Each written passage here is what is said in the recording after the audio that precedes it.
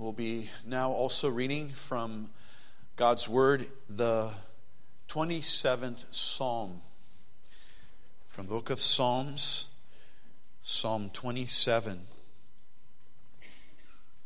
beginning in verse 1. Hear God's true and eternal word. A psalm of David. The Lord is my light and my salvation. Whom shall I fear? The Lord is the strength of my life. Of whom shall I be afraid? When the wicked, even mine enemies and my foes, came upon me to eat up my flesh, they stumbled and fell. Though a host should encamp against me, my heart shall not fear. Though war should rise against me, in this will I be confident. One thing have I desired of the Lord, that will I seek after, that I may dwell in the house of the Lord all the days of my life, to behold the beauty of the Lord, and to inquire in his temple. For in the time of trouble he shall hide me in his pavilion. In the secret of his tabernacle shall he hide me. He shall set me up upon a rock. And now shall my head be lifted up above mine enemies round about me. Therefore will I offer in his tabernacle sacrifices of joy. I will sing, yea, I will sing praises unto the Lord. Hear, O Lord, when I cry with my voice. Have mercy also upon me, and answer me. When thou sayest, seek ye my face, my heart said unto thee, thy face, Lord, will I seek. Hide not thy face far from me. Put not thy servant away in anger. Thou hast been my help. Leave me not, neither forsake me, O God of my salvation. When my father and my mother forsake me, then the Lord will take me up. Teach me thy way, O Lord, and lead me in a plain path because of mine enemies. Deliver me not over into the will of mine enemies, for false witnesses are risen up against me, and such as breathe out cruelty. I had fainted unless I had believed to see the goodness of the Lord in the land of the living.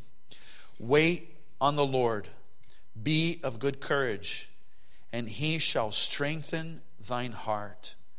Wait, I say, on the Lord. Amen. May God bless the... We open our Bibles again to Psalm 27.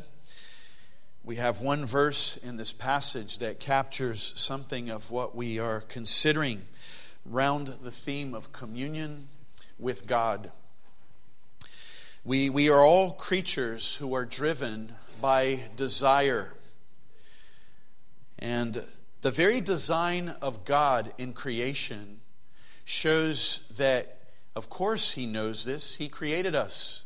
He even created us to act upon desire. You look at creation and you see the warmth of the sunshine, and you see the beauty of the horizon, and you see the majesty of the mountains, and then even more precious, the truth of God's word and the great blessings of salvation. And they were all meant for us to desire God. And we look at David in this psalm, Psalm 27, verse 4. He says, one thing have I desired of the Lord, that will I seek after. This is a king. He is a rich king. He could have desired gold. He could have desired wisdom or power or might. He could have desired Edom and Moab and Egypt and Syria subdued.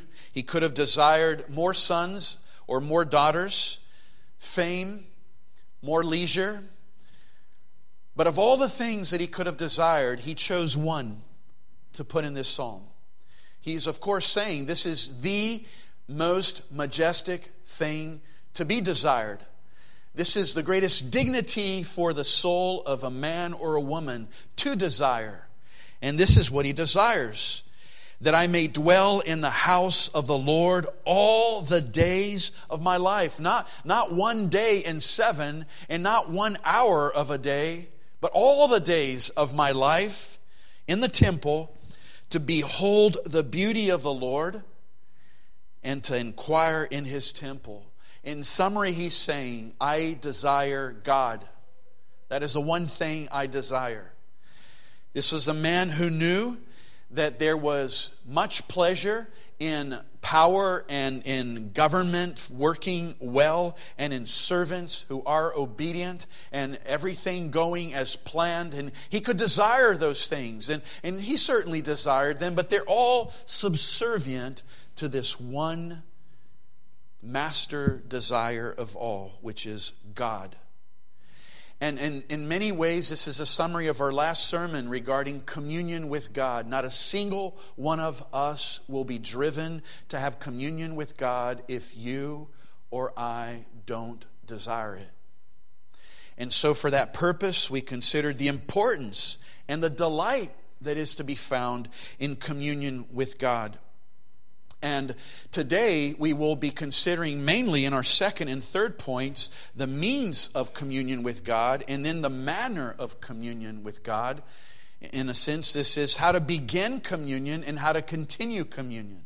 Or you could say how to obtain this communion and then how to maintain this communion.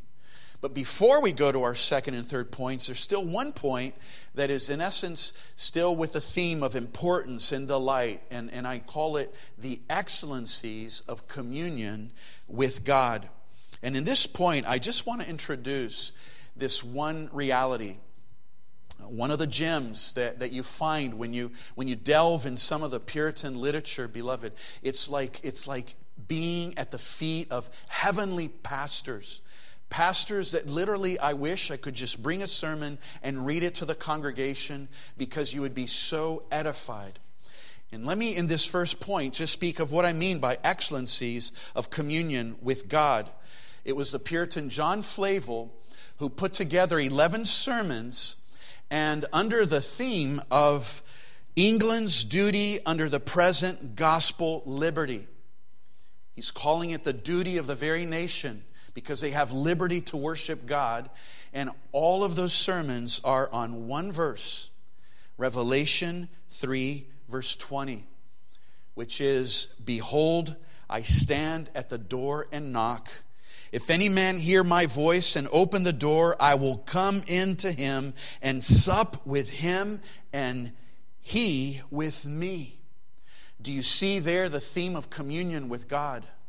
That Christ is inviting the church to commune with Him. And He is saying, if you open the door, if you have the desire to commune with me, I will commune with you. We will break bread together. We will have a meal together.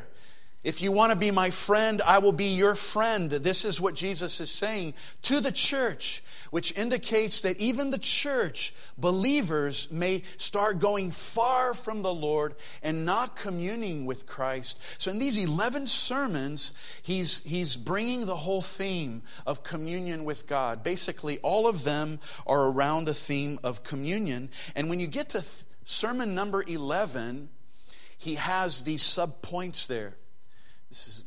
Our minds can't even conceive, because we're not used to this detailed element of sermon proclamation. He has 20 excellencies of communion with God. That's just part of Sermon 11. And I'm working on summarizing them so that we can have it as a sheet, because I want you to, even if it's just to read the title of these 20 excellencies, you're already blessed. And I want to give you the first one. I want to give you the first excellency of communion with God of this list of 20s. Flavel is, you see what he's doing? He's trying to make his congregation grasp that communion with God is something you cannot dare do away without. And so the first one is based on the image of God. And it's based on this thought. You know how in 1 John chapter 3, verse 2, we read, when he shall appear, we shall be like him, for we shall see him as he is. And the thought there is that when you have a glimpse, when a child of God has a glimpse of Christ, without any veil, without any haziness, you see Christ in all his glory, you will be as he is. Glorification will happen with that sight of Christ. And so the thought here is that when you have communion with God, you are going in that direction. You're seeing a little more and a little better who Christ is. And as you see him a little better, you will start in the direction of being a little bit more like him. The image of God that you have in you, which is an imprint of God, it will become cleaner and purer and more like the original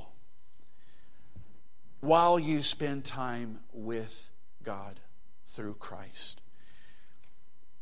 And this is exactly what Paul says in 2 Corinthians 3:18.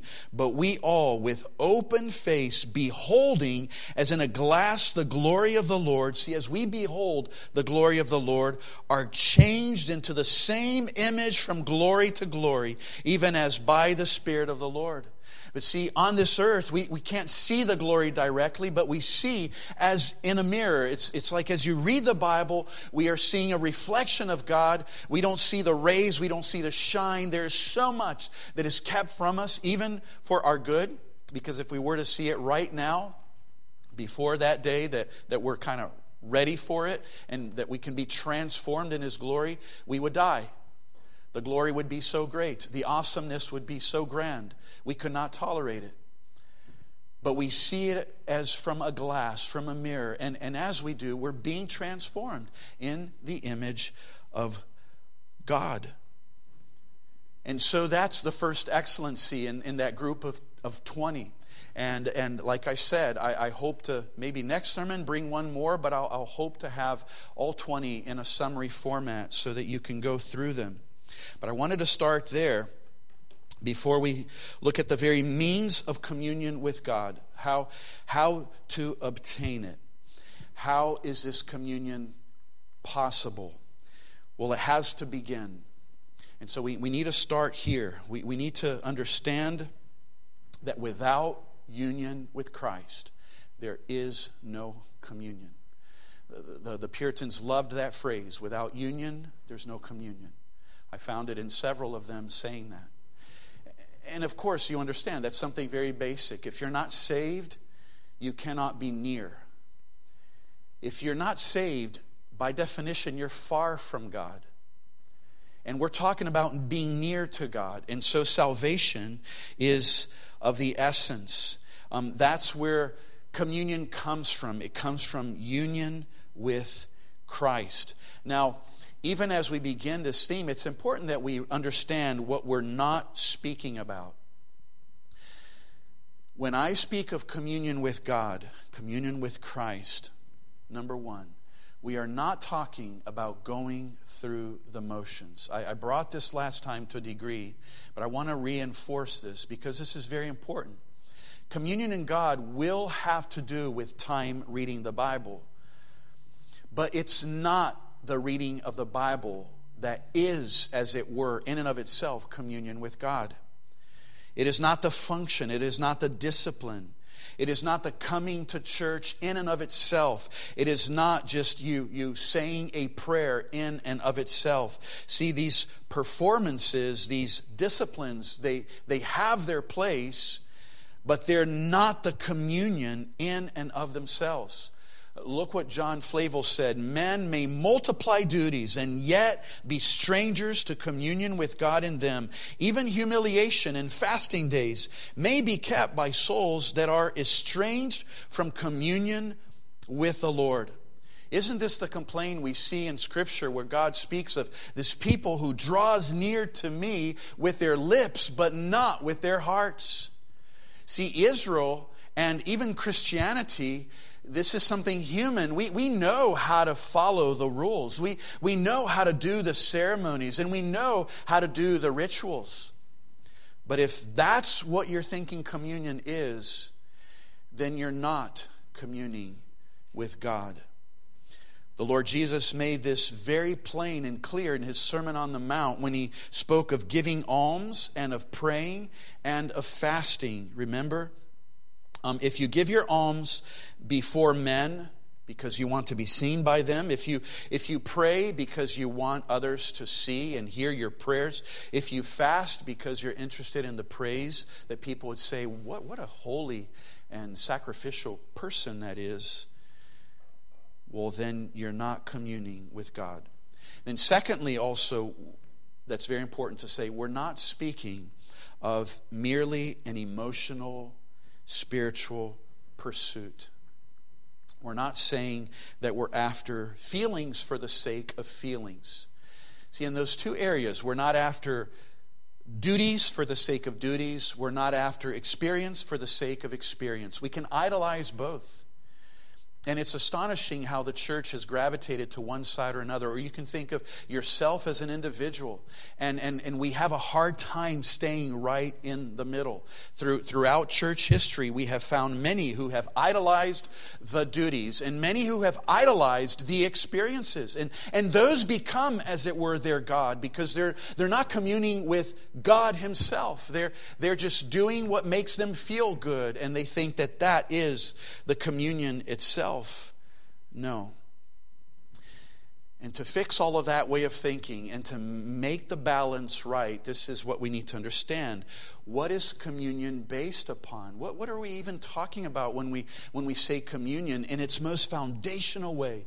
Here's the thought of you spending time in prayer and reading your Bible. That's an element of communion. Communion will come forth out of that. But what is the foundation of it all? Remember, we mentioned that communion is a communication. Christ communicates and we communicate. Well, let's look at what Christ communicates. These are doctrinal points that we often speak of, and I'm going to try to be brief in just listing them. Our communion with Christ is based upon these foundational actions of God, you could say, truths that he blesses us with. This is what he communicates to those who are his own. The first thing, because it kind of starts there even as a birth, it is sonship, or we could say adoption. See, through the Son of God, we have the authority and the ability to become sons of God. This is what Jesus taught this is what God's word says in John 1:12. But as many as received him, Jesus, to them gave he power to become the sons of God, even to them that believe on his name. See, Jesus is the heir, so that through him we become heirs of God and joint heirs with Christ. Romans 8:17. See, he's communicating to his own the position of sons of God. So that's something he communicates. And see, we're going to have to communicate back. And as a Christian, if you're a child of God, you need, as a child, to say, I thank you, Lord. And acknowledge that. And live like an obedient son and daughter. But that's one foundation. Another foundation is priesthood and kingship. Because notice what happens. Jesus is our priest and Jesus is our king, but in that office he communicates that to his own. Look at Revelation 1:5. Unto him that loved us and washed us from our sins in his own blood, in verse 6, and hath made us kings and priests unto God and his Father. To him be glory and dominion forever and ever. Amen. If you notice, he is king and priest, but he makes us to be kings and priests. See, there's a communication of his priestly and kingly offices. He communicates those to his own. And then thirdly, righteousness. He is the righteous one. But then what does he do with that righteousness? Look at 2 Corinthians 5:21. For he hath made him to be sin for us who knew no sin, that we might be made the righteousness of God in him. And we even read in Jeremiah 23:6, the Lord our righteousness. You see, a communication. He's the righteous one, but that righteousness doesn't stay with him and we stay here. He communicates that righteousness and he makes us righteous. Look what John Flavel says about this. Now, this is a most inestimable privilege, the communication of righteousness. The very ground of all other blessings and mercies. Oh, what a benefit is this to a poor sinner that owes to God infinitely more than he is ever able to pay by doing or suffering to have such a rich treasure of merit that lies in the obedience of Christ to discharge in one entire payment all his debts to the last farthing. If righteousness, then forgiveness, and you're cleansed, and you're pure in the eyes of God. See, that's what God communicates. That's his communion with his people. And then, not only priesthood, sonship, kingship, and righteousness, we have number 4. I put priesthood and kingship together. So, number 4, sanctification. There's also this other part. It's not just summarized in righteousness, there's sanctification. Because now sanctification is the walking in holiness. Jesus is the Holy One. Jesus is the obedient one. He's the one in whom there is not a single sin. Does he communicate that to us? Yes, he does. Because a true believer will be also sanctified from day to day. Righteousness is justification. That's a one-time event. Sanctification is a daily event. And we grow and grow and grow in obedience. And look at Jesus. See, this is what I'm wanting you to understand. Everything about Jesus, union with him, will receive those things. He is our king. He makes us kings. He's our priest. He makes us priests. He is righteous. He makes us righteous. He is holy. He sanctifies us. The Bible says that even Jesus learned obedience. Because see, as he grew as a child, there were things he learned that he didn't know when he was younger because of his human capacity of understanding. And as he learned it, he did it because he obeyed perfectly. And that sanctification he passes on to his own. That's his communication. But then there's also communicated to us something of his death and something of his life. And you would say, his death, I don't really want anything with his death. Yes, you do. You need to. Because you need to die to this world. See, in Christ's death, he communicates that death to us. And in Christ, we all die. Right? We are crucified with Christ. Look at Galatians 2:4. I am crucified with Christ, Paul says. So that means that we are crucified to our sinful nature, to the old man. And that is what dies. Isn't it wonderful to have the death of Christ communicated to us? That's how I die to sin. But then he resurrected, and that's communicated to us too. And we live in newness of life. And that resurrection, you could say, has a double power because not only are you resurrected into life, but when you die physically, you'll also resurrect physically as well. That's called a second resurrection. Life and death, priesthood, kingship, all these things. And the last is always glorification, because that's what will happen when we see Jesus as he is. We will be glorified. Our bodies will no longer have any traces of sin. We will not be able to sin. We won't want to sin, and our souls will be received again from heaven, and that body will resurrect. And if we're alive, we will be transformed as soon as we see Jesus, and that will be glorification, a glorified body and soul forever and ever and ever. Look at 2 Thessalonians 1:12, that the name of our Lord Jesus Christ may be glorified in you, and you in him, according to the grace of our God and the Lord Jesus Christ. Did you catch that? That the name of our Lord Jesus Christ may be glorified in you, and you glorified in him. John 17:22, and the glory, this is Jesus' prayer, remember, before he goes to the cross, and the glory which thou gavest me, I have given them. If it weren't in the Bible, I wouldn't dare say these things. But we need to explain it. This does not mean that we compete with Christ in any kind of glory. It's not that we receive a glory and that we are now somewhat co-divine with Jesus. There have been people who have introduced heresies like that. They even use words like amalgamation, that we are joined in a union in that way with God. Those are all heresies. We're not speaking of competing with the glory of Christ. It is in the sense that of all the brethren, Christ will always have the preeminence, and we will look like Him for His glory. We will be pure, we will be holy, but we will never be greater than Jesus. God the Father, Son, and Holy Spirit will always and forever be all glorious in a divine way. See, even in heaven, even though we will never have an end, we will always be creatures who had a beginning. So we'll always be less in that sense. We're never speaking of a glory that competes with God's, but it is a glory that's communicated to men and women. So these are the foundations of communion with God. Each one of these, boys and girls, think of it this way. This is what God has communicated. He's communicated His righteousness, His holiness, the life of Christ, the death of Christ, the glorification of Christ. Now it's our time to communicate. See, He's communicated and we respond. Well, how? How can we respond?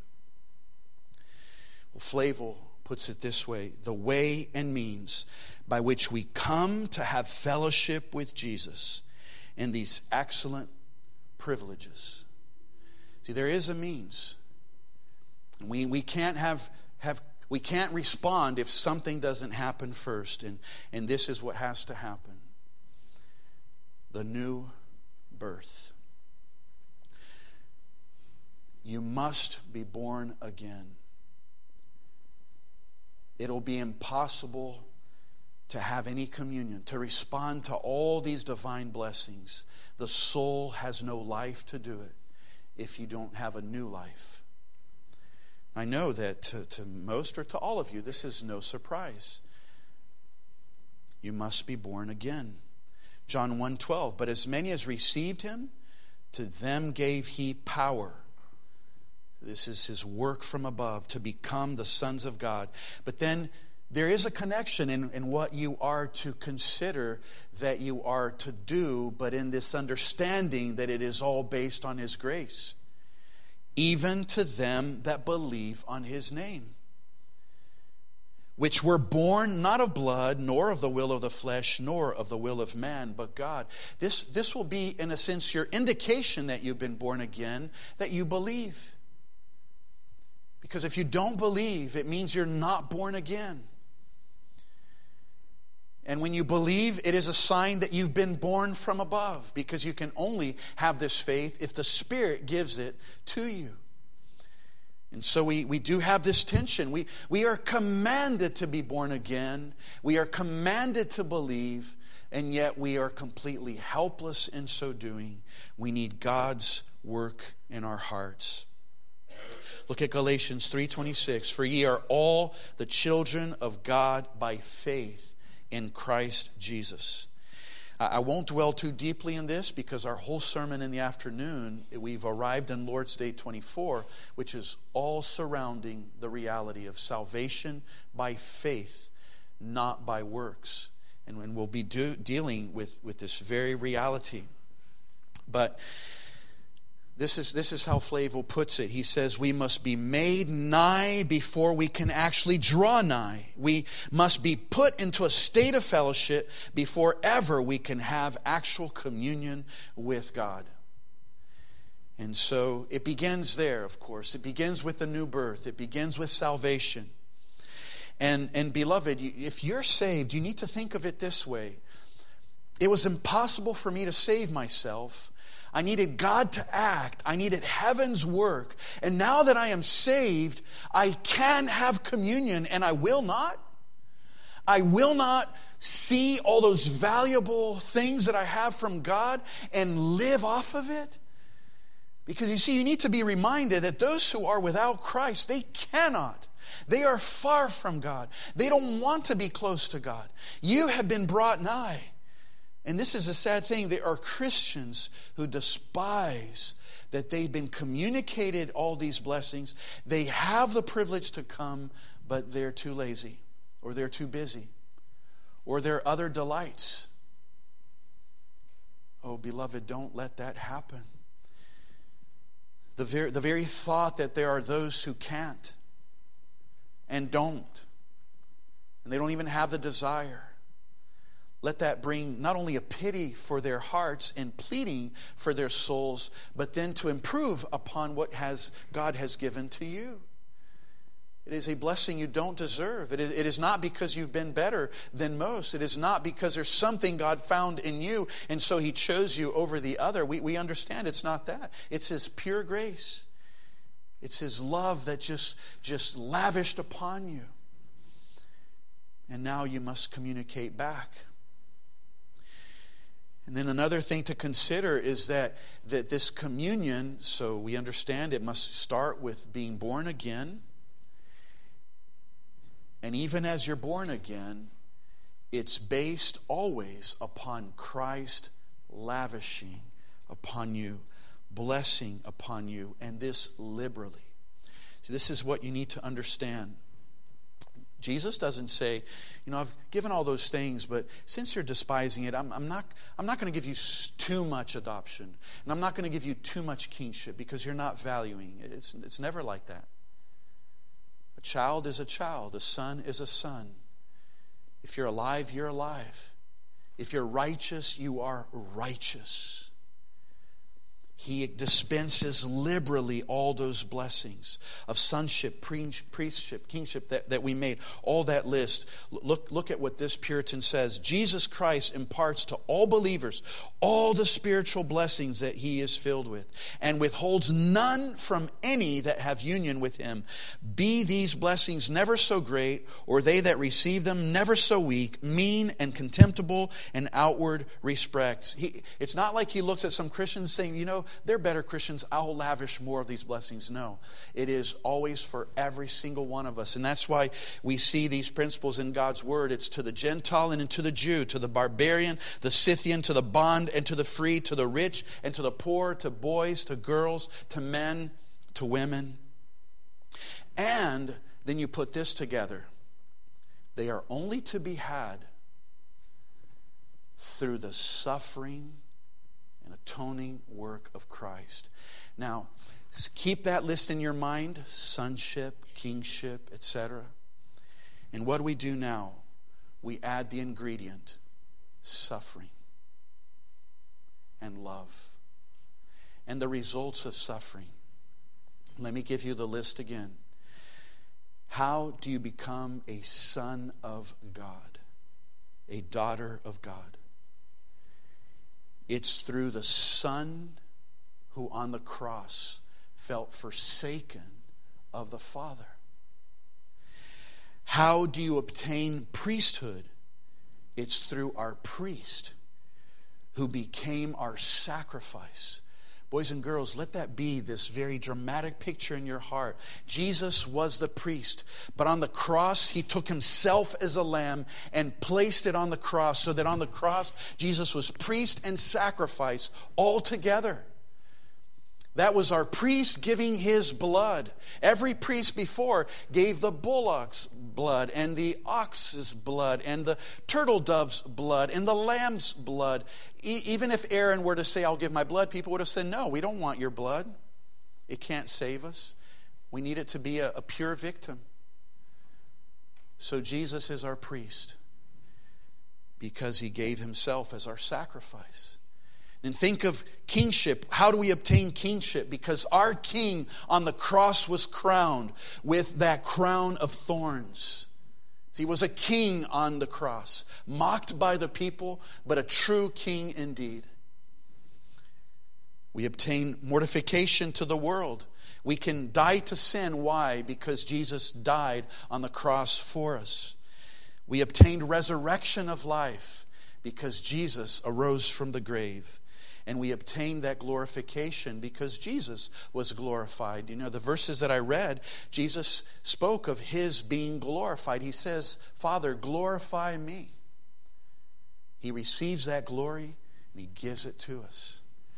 So keep that in heart. See how God communicates these things to his own through the suffering and death of the Lord Jesus. He paid with his blood for you to have these blessed communications to you. And then, fourthly, we realize this reality that it will be guaranteed. Not a single one of us should ever have the doubt that these blessings will not come in full amount. It is always our fault if we don't see it. It is always our sin that we don't value it. But it will never be that Jesus is just simply sliding or forgetting to make you feel more like righteous or more holy, or to feel the blessings of this life that you have and of the resurrection, etc. And let me read, I want to finish this whole point with this one long quote of Flavel. Think of this as a little bit of me reading a sermon to you that's better than mine. Doth Christ communicate all he hath to you? And can you withhold anything from Christ? On Christ's part, it is not mine and thine, but ours, or mine and yours. That's how Jesus says, John 20:17, I ascend to my Father and your Father, to my God and your God. See how Jesus speaks. He's already communicating the reality that God is not just his God, he's our God too. But oh, this cursed idol self, which appropriates all to its own designs and uses. How liberal is Christ, and how penurious are we to him. Penurious is the idea that he gives us so much lavishly. We just give him so little and frugally. Some will not part with their credit for Christ, when yet Christ abased himself unspeakably for them. Some will not part with a drop of blood for Christ, when Christ spent the whole treasure of his blood freely for us. Yea, how loath are we to part with a shilling for Christ, to relieve him in his distressed members, when as yet we know the grace of our Lord Jesus Christ, that though he was rich, yet for our sakes he became poor, that we through his poverty might be rich. You see how he put it here, that when we see someone of God's people who are needy and we give a little shilling, we are relieving Christ in one of his members. That's what Jesus said, right? When you do it unto a least of these, you did it unto me. And some of us will not do that. We don't want to part with that little bit. Maybe your time, maybe your money. When Christ, who was rich, became poor for us. O base and disingenuous, O ungrateful returns. The things Christ gives us are great, and the things we deny him are small. He parts with the greatest. It's that list that I made. And yet is denied the least. The things he communicates to us are none of ours. We have no right nor title by nature or any desert of our to them. The things we deny or grudge to Christ are by all his titles his own. And he hath the fullest and most unquestionable title to them. What he gives to us, he gives to them that never deserved it. What we withhold from him, we withhold from one that hath deserved that, and infinitely more from us than we have or are. Put this together with what we've been saying. You saw that list that I made. That's the list of blessing that Christ has lavished. Adoption and sonship and kingship. We saw how Jesus paid for it, all with his precious blood. How are we going to respond? With a little bit of prayer. A little bit of reading of God's word. And what do? I don't have time. Today I can't sit for 5 minutes and read. What he gave, we don't deserve. The reading and the prayer, it's not yours. It's even his. Because he gave you strength. He gave you your biology, your health. Even when we give our offering, it's not mine, it's His. I'm just returning it back to Him. And I don't seem to have enough to give that actually belongs to Him, because maybe I'm keeping more in my left pocket. This is the whole thing, beloved. If you and I don't commune with our God, and we claim to be Christians, we are wealthy spiritually, but we're returning like paupers to a God who has given us so much. So that's our second point. And thirdly, and I'll only begin this point because it's not a point that would develop into 20 subpoints, but there were at least 5 or 6 things here about how to maintain communion with God. And today we hope to just look at 2 or 3 of them. The first thing. So now we finally arrived at if you are saved.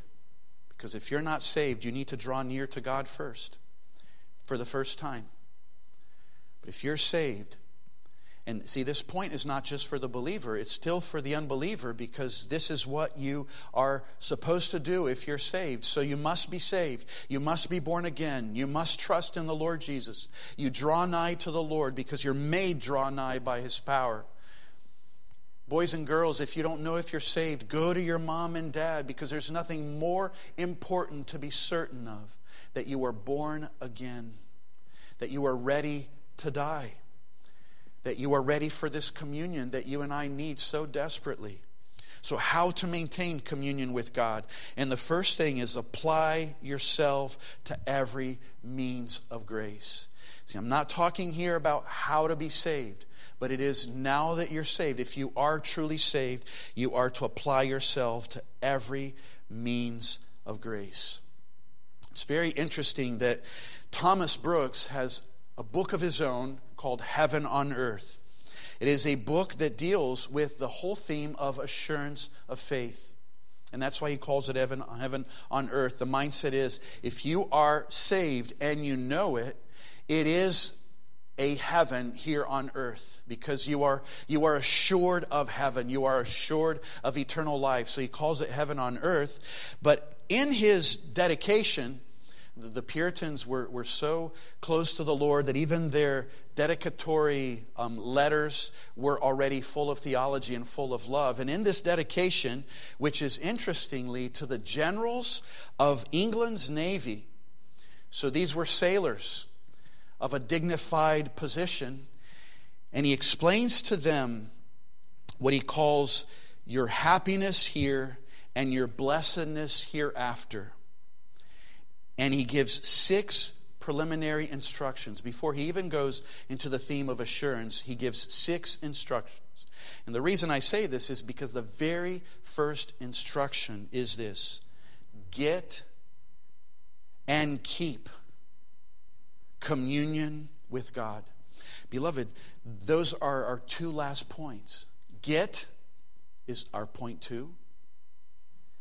And keep is the point we're in now.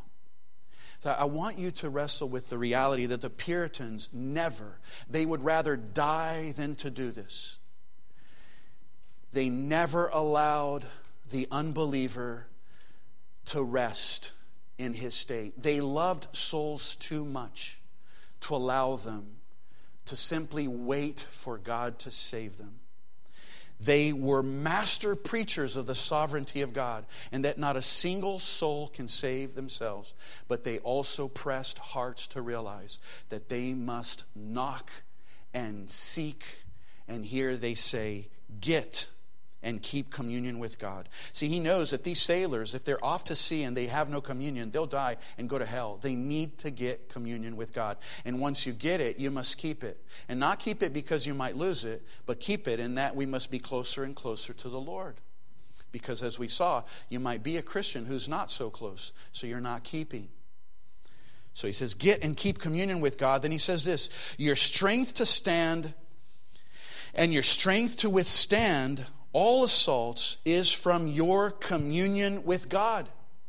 Communion with God is that which will make you stand fast and triumph over all enemies, difficulties, dangers, and deaths.